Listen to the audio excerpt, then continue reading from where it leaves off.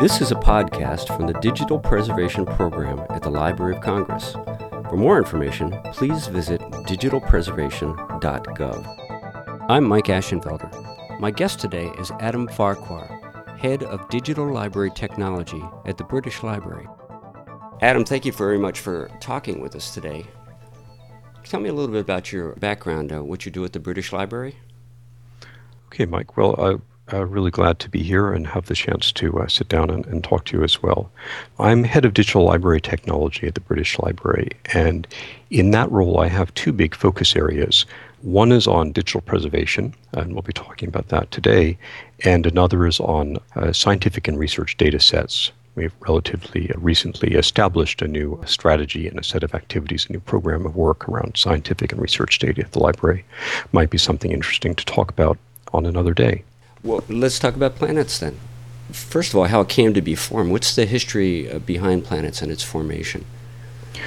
Well, I guess it goes back a long time now as these European Union projects go. They actually date about a year back from the date that the project actually started. So Planets was co-funded by the European Commission. It involved 16 organizations from across Europe, including 4 national libraries, 3 national archives, some university research groups, and a set of technology partners as well, including both Microsoft and IBM, so from small SMEs through to large corporates.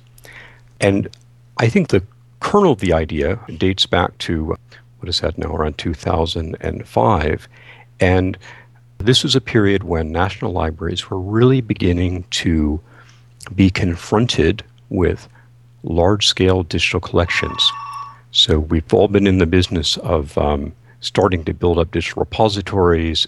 In 2003 in the UK, a Legal Deposit Libraries Act was extended to include digital material.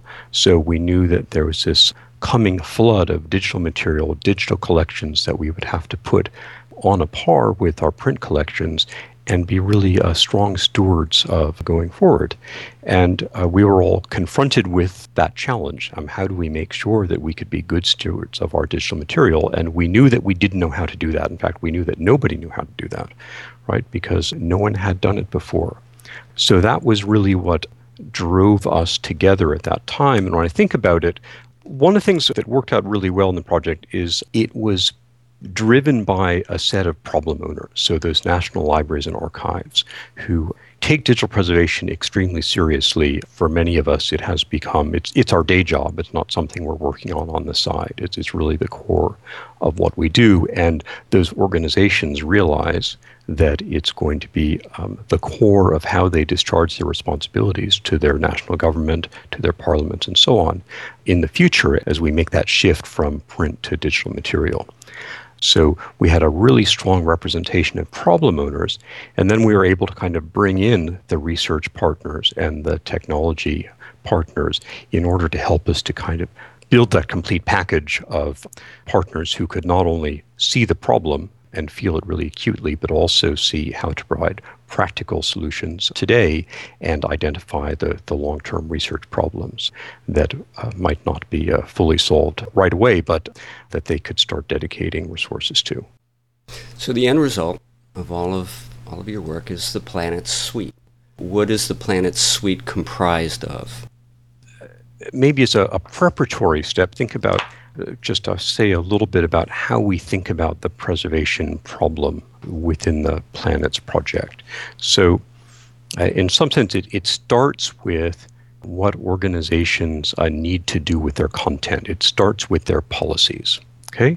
Once you've got your policies in place, you can look at your digital collections and you can identify where they're meeting the policies, where you're able to meet your policies, and where you're not. Where you're not, you may need to do some planning, right? So preservation planning involves looking at your content, identifying the interesting properties of it, looking at that against your policies and your goals, and trying to come up with alternative actions that will enable you to meet them. In order to do that, you've got not just to have services to characterize your content, but also sort of a toolkit of actions that you can deploy to make the changes that you need. And in order to make good decisions about which plans are better and which aren't, you need two things. One is you need kind of real evidence. So what tools perform in what way on what types of content. And the other is, well, we love to have the evidence. We also like to try it on our own stuff. So you need an environment within which you can test and evaluate preservation plans on your own contents or sample content to see whether in fact they really are going to help you to meet your policies. And that's the kind of the structure, that's the approach that Planets has taken to breaking down the digital preservation problem. Mm-hmm. So it's preservation planning, which makes use of characterization and action services. There's this thing that we call the test bed, which enables us to evaluate and validate the properties of the services that we are working with. Is this an iterative process where you, to the best of your ability, set out the policies, but then as you go through the framework? So let's see. It's not iterative in the sense that you have a rapid rotation through it. It's a repeated activity in the sense that your policies change over time, the collections change over time, and the needs of your user community change over time. And all those things require you to revisit the situation, reevaluate whether your current collection and the way you're delivering it are meeting your policies, which will often reference your users and your user community. So you might find that a vendor that's provided a software application that you use to interact with content, let's say you've been able to read Windows 95 files, and the latest version of the Office suite doesn't do as good a job of rendering those files as it used to. You might want to take steps then if you find that not only do you have those type of files in your collection, but many of your users have moved to the new software version. Another kind of example, in a university setting, many people are able to use LaTeX, a language for marking up and defining beautifully formatted text documents. In university environments, that's relatively common. In home environments and in commercial environments, it's actually extremely rare. If I have a LaTeX file and I'm in a commercial environment, I will likely be unable to read it. So if I'm a content holder, I have files in that format. If my customer base has been extended from the university setting to include corporate settings or corporate research departments, for instance, then I'm going to have to find a new way in which to provide access to that content to that new community. So that's a sort of interplay between the context, your business context, the type of content you have, the technical environment which you're delivering it in, and the policies that you hold. So the tools that do this, the Planets project didn't create the tools, right? You can include others' tools? So that was one of the key design principles in the Planets project, was we wanted to have a framework that could be extended easily and could take advantage of the best components that were available in 2008 or available in 2010 or down the road. So let's have a little think about how that works. Let me take you through maybe a possible scenario.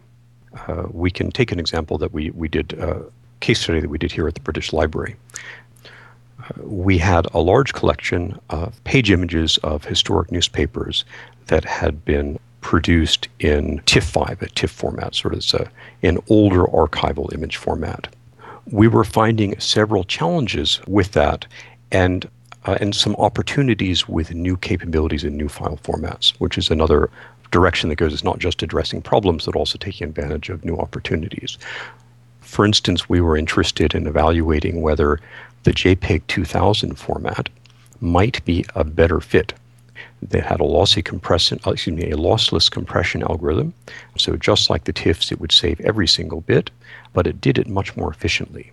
And we had a thought, maybe we could move from those older TIFF files to a new, more compact file format, and maybe that would reduce our storage costs in an interesting fashion, because we have hundreds of terabytes of these things. And so one thing you can do there is you can just do an ad hoc project and try to figure it out and work through the scenarios, and that's what people have traditionally done.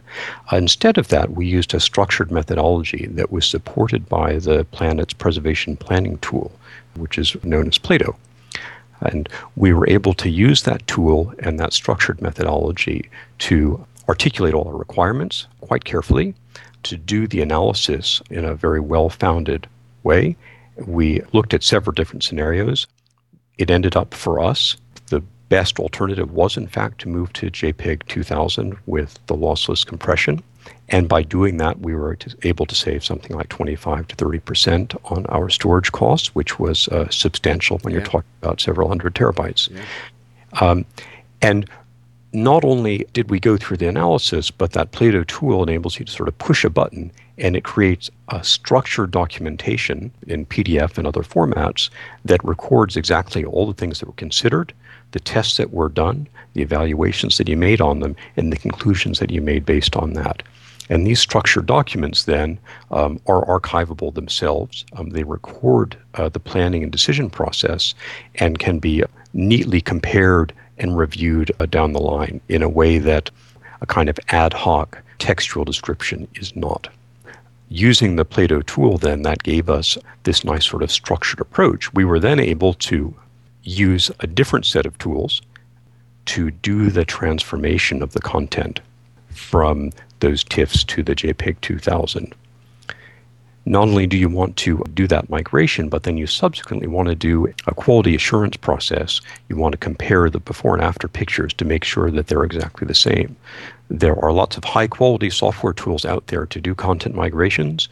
When you're doing them on large sets of objects, it's not uncommon that even the most reliable and most widely used tools fail in surprising ways in some circumstances. So we were able to apply Planet's technology for doing sort of before and after comparison as well. What becomes of the original TIFFs, or is that just a decision that each institution that uses Planets would have to make, whether they want to still keep the TIFFs? Exactly right. So to add to that, in fact, we've seen write-ups of other analyses done by other institutions about whether they want to make a move from TIFF to JPEG 2000. And for some of them, the answer has been no. There wasn't enough value for them when they did the analysis using Plato to make that transfer. So like I say, it really depends on what your requirements and what your institutional policies are. And that's a good example. Is it something where you want to throw out the TIFFs? Do you want to let them degrade gracefully over time?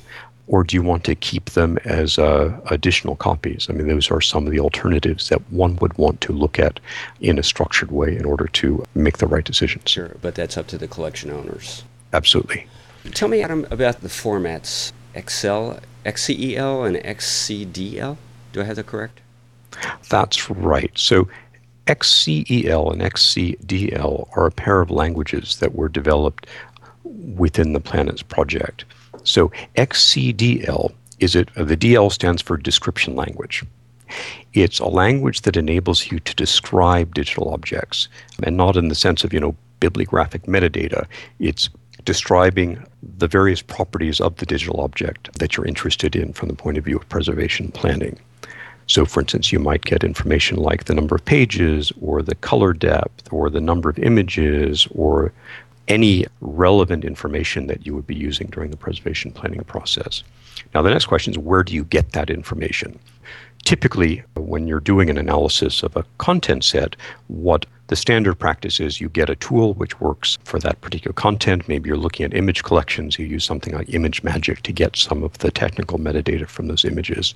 You might use another tool one tool to work with your TIFFs and another to work with your JPEGs, and they turn out incompatible descriptions. You have to do a bunch of work to map them together into sort of a common format for your specific scenario. XCDL takes a lot of that pain away.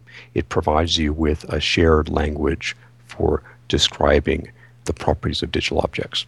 So how do you get them? One way is actually to use a tool like ImageMagick that's been wrapped so that its output is translated into XCDL. Another is to use a slightly different approach to extract the properties, and that's what the XCEL language does for you. So XCEL, that's the Extensible Characterization Extraction Language, Characteristic Extraction Language. It lets you describe a file format in such a way that you can actually use the description in an automated process to extract properties from the digital object. That means a single sort of software set can extract properties not just from images or text documents but from any type of digital object you can imagine.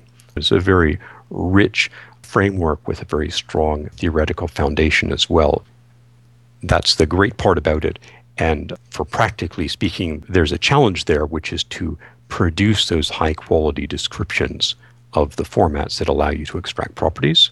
And in order to kind of bootstrap that process, you can do this wrapping approach, as I mentioned before. Now, I'd like to ask you also about the services and registries within the Planet suite. The preservation characterization services, can you talk about that? Let me first distinguish between the service approach that Planet uses generally and the specific services, for instance, for characterization and for the registry information. The Planet's framework uses a service-oriented approach, and so that has a couple of really nice properties. So one property means that I can, out in the cloud, provide a particular service. You could give me a digital object and I can return its properties, or you could give me a digital object and I could do a migration to another format and return it to you, for instance, right? That's a service-oriented approach. It also means that I can have an application within my organization. I've deployed it locally, and in some cases call out to external services, in some cases call out to internally provided ones, and in some cases use that same service architecture but execute things efficiently on a single machine. That's the key to the overall service approach there. Mm-hmm. Then there's a set of services which the Planet's suite provides. So there's a set of, if you have an installation of the Planet suite, it will be bundled with a set of services that'll come with it for characterization, identification, migration, and so on. That set is then extensible. There are some that are almost built into Planets but have to be downloaded and installed separately because of the licensing conditions associated with it. The Planet suite itself is primarily free and open source software, but there's an opportunity there for third parties to provide services with a financial model of some sort associated with them. So a little bit about the spread of the services there. The registry services, that's a particular class of service where you have information about digital file formats and can go and get them. So this is an extension really of the excellent work that has been done at the National Archives in the UK on Pronome. Pronome is a file format registry that has information about the formats that's been extended also now to include more information about the characteristics of the objects as well. And Jove, is Jove part of that, or the user has an option to incorporate Jove?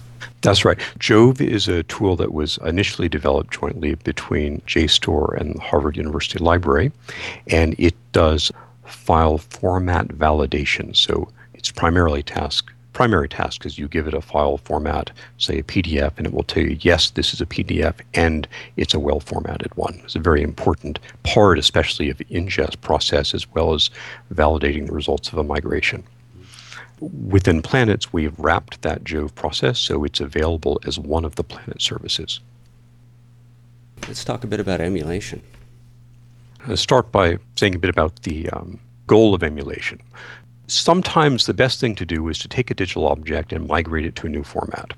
But whenever you do that, you know that you lose something. The new formats are always different than the old formats, otherwise they wouldn't have been necessary.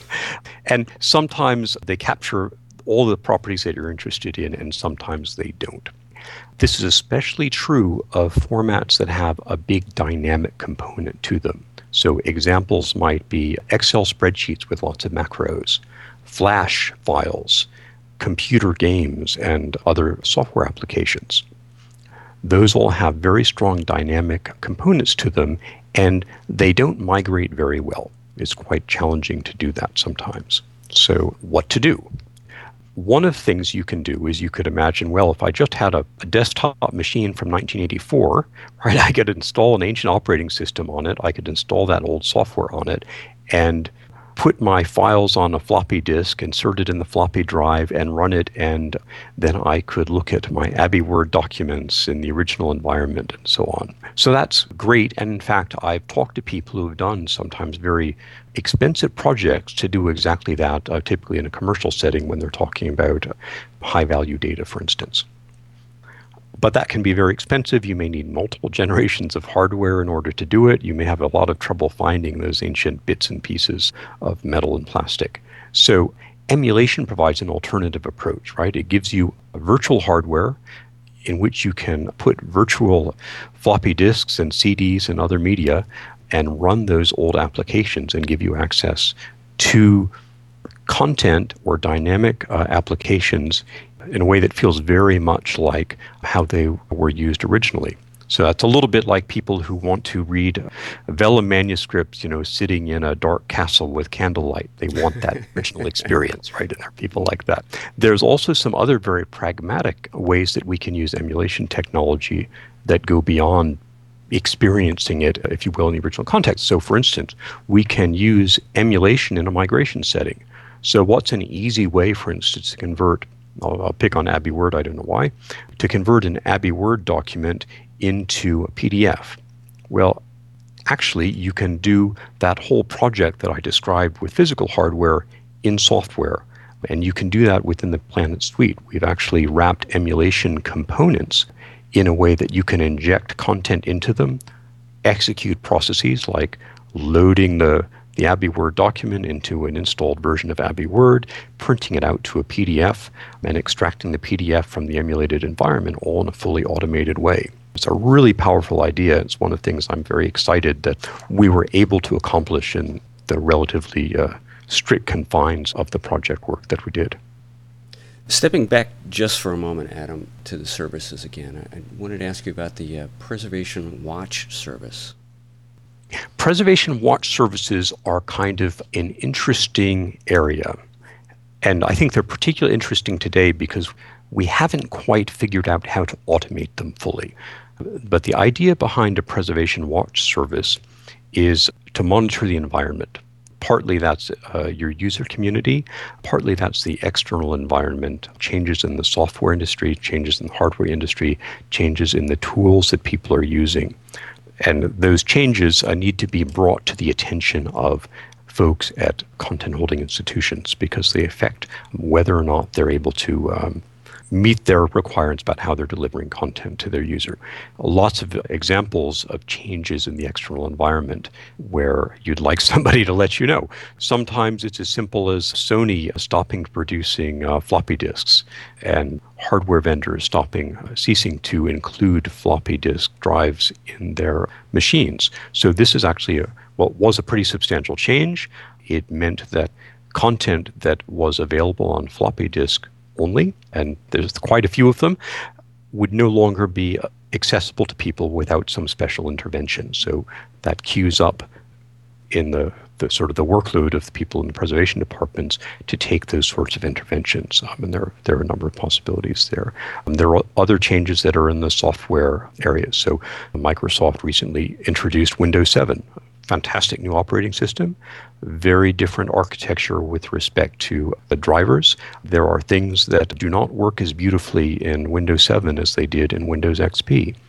And that includes both software applications as well as peripherals and other hardware devices. If you are relying on any of them, if your user community has shifted in a large way to that new environment, you've got to take some action.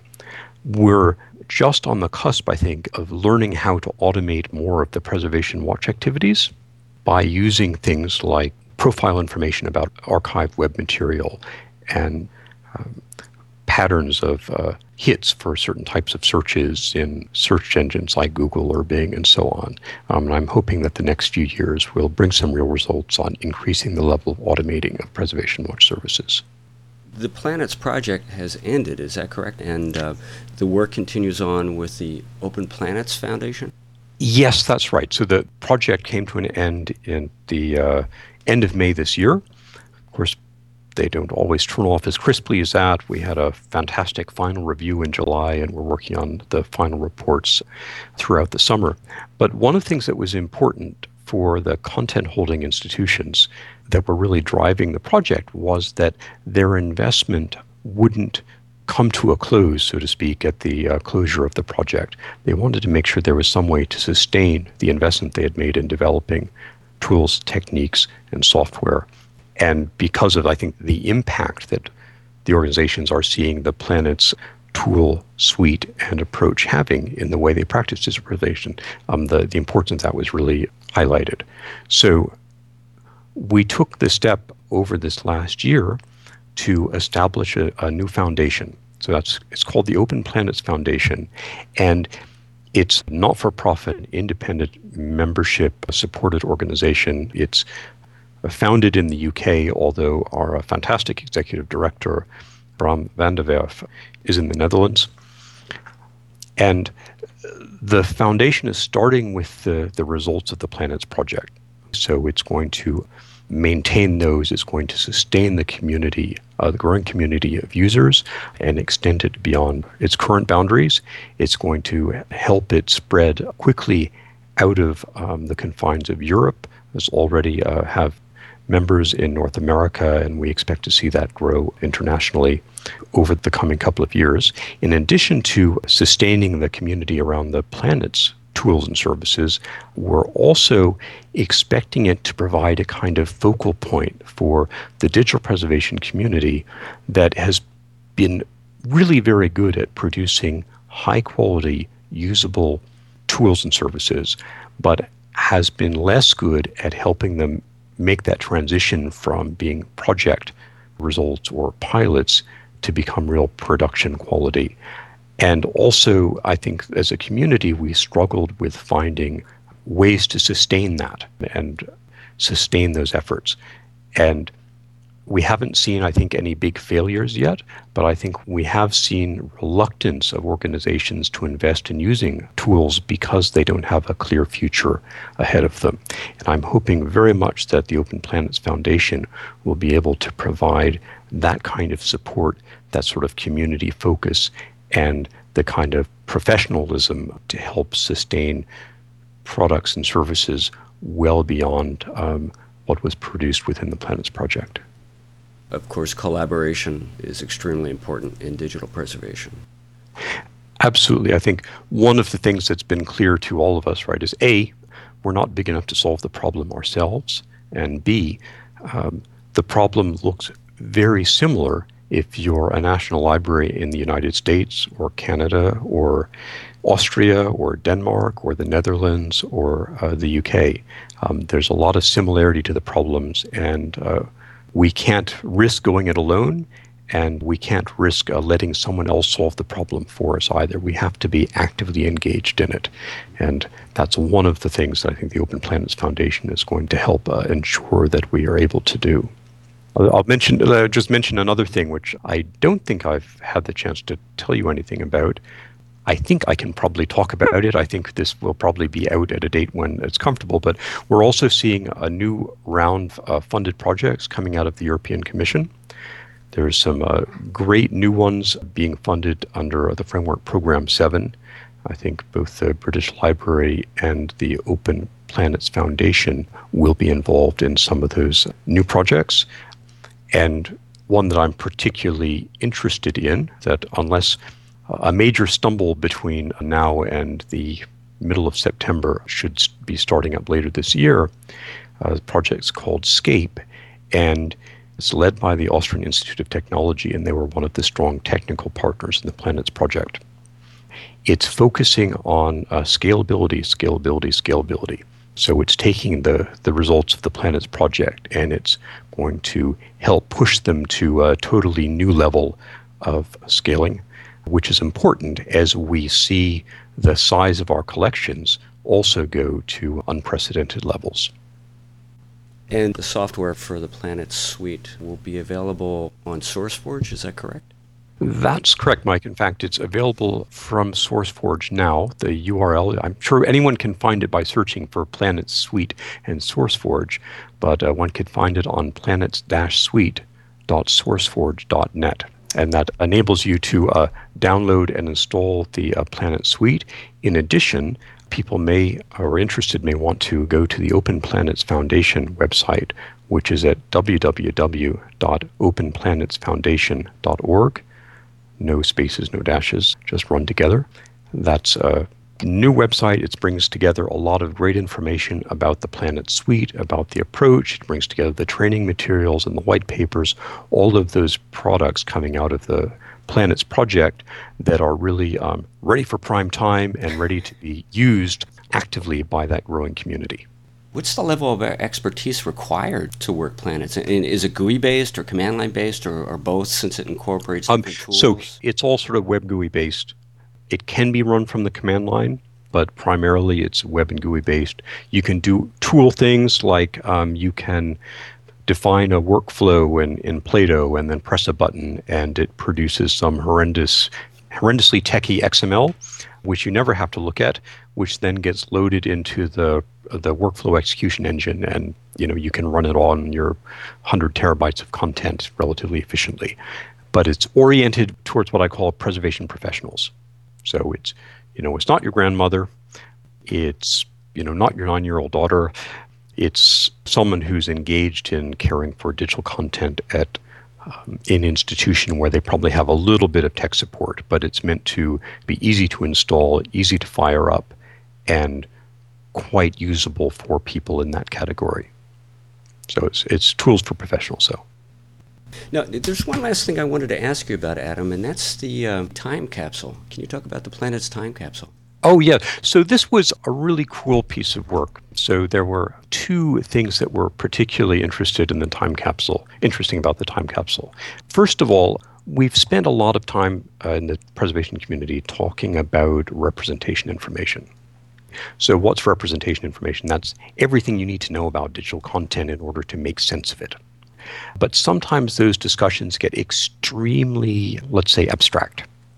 Theoretical. The time capsule made it really real. And let me tell you what we did. So we took a set of a half a dozen digital objects in very common formats, so audio, MP3, MOV movie formats, Microsoft Word, PDF, those absolutely everyday typical digital objects.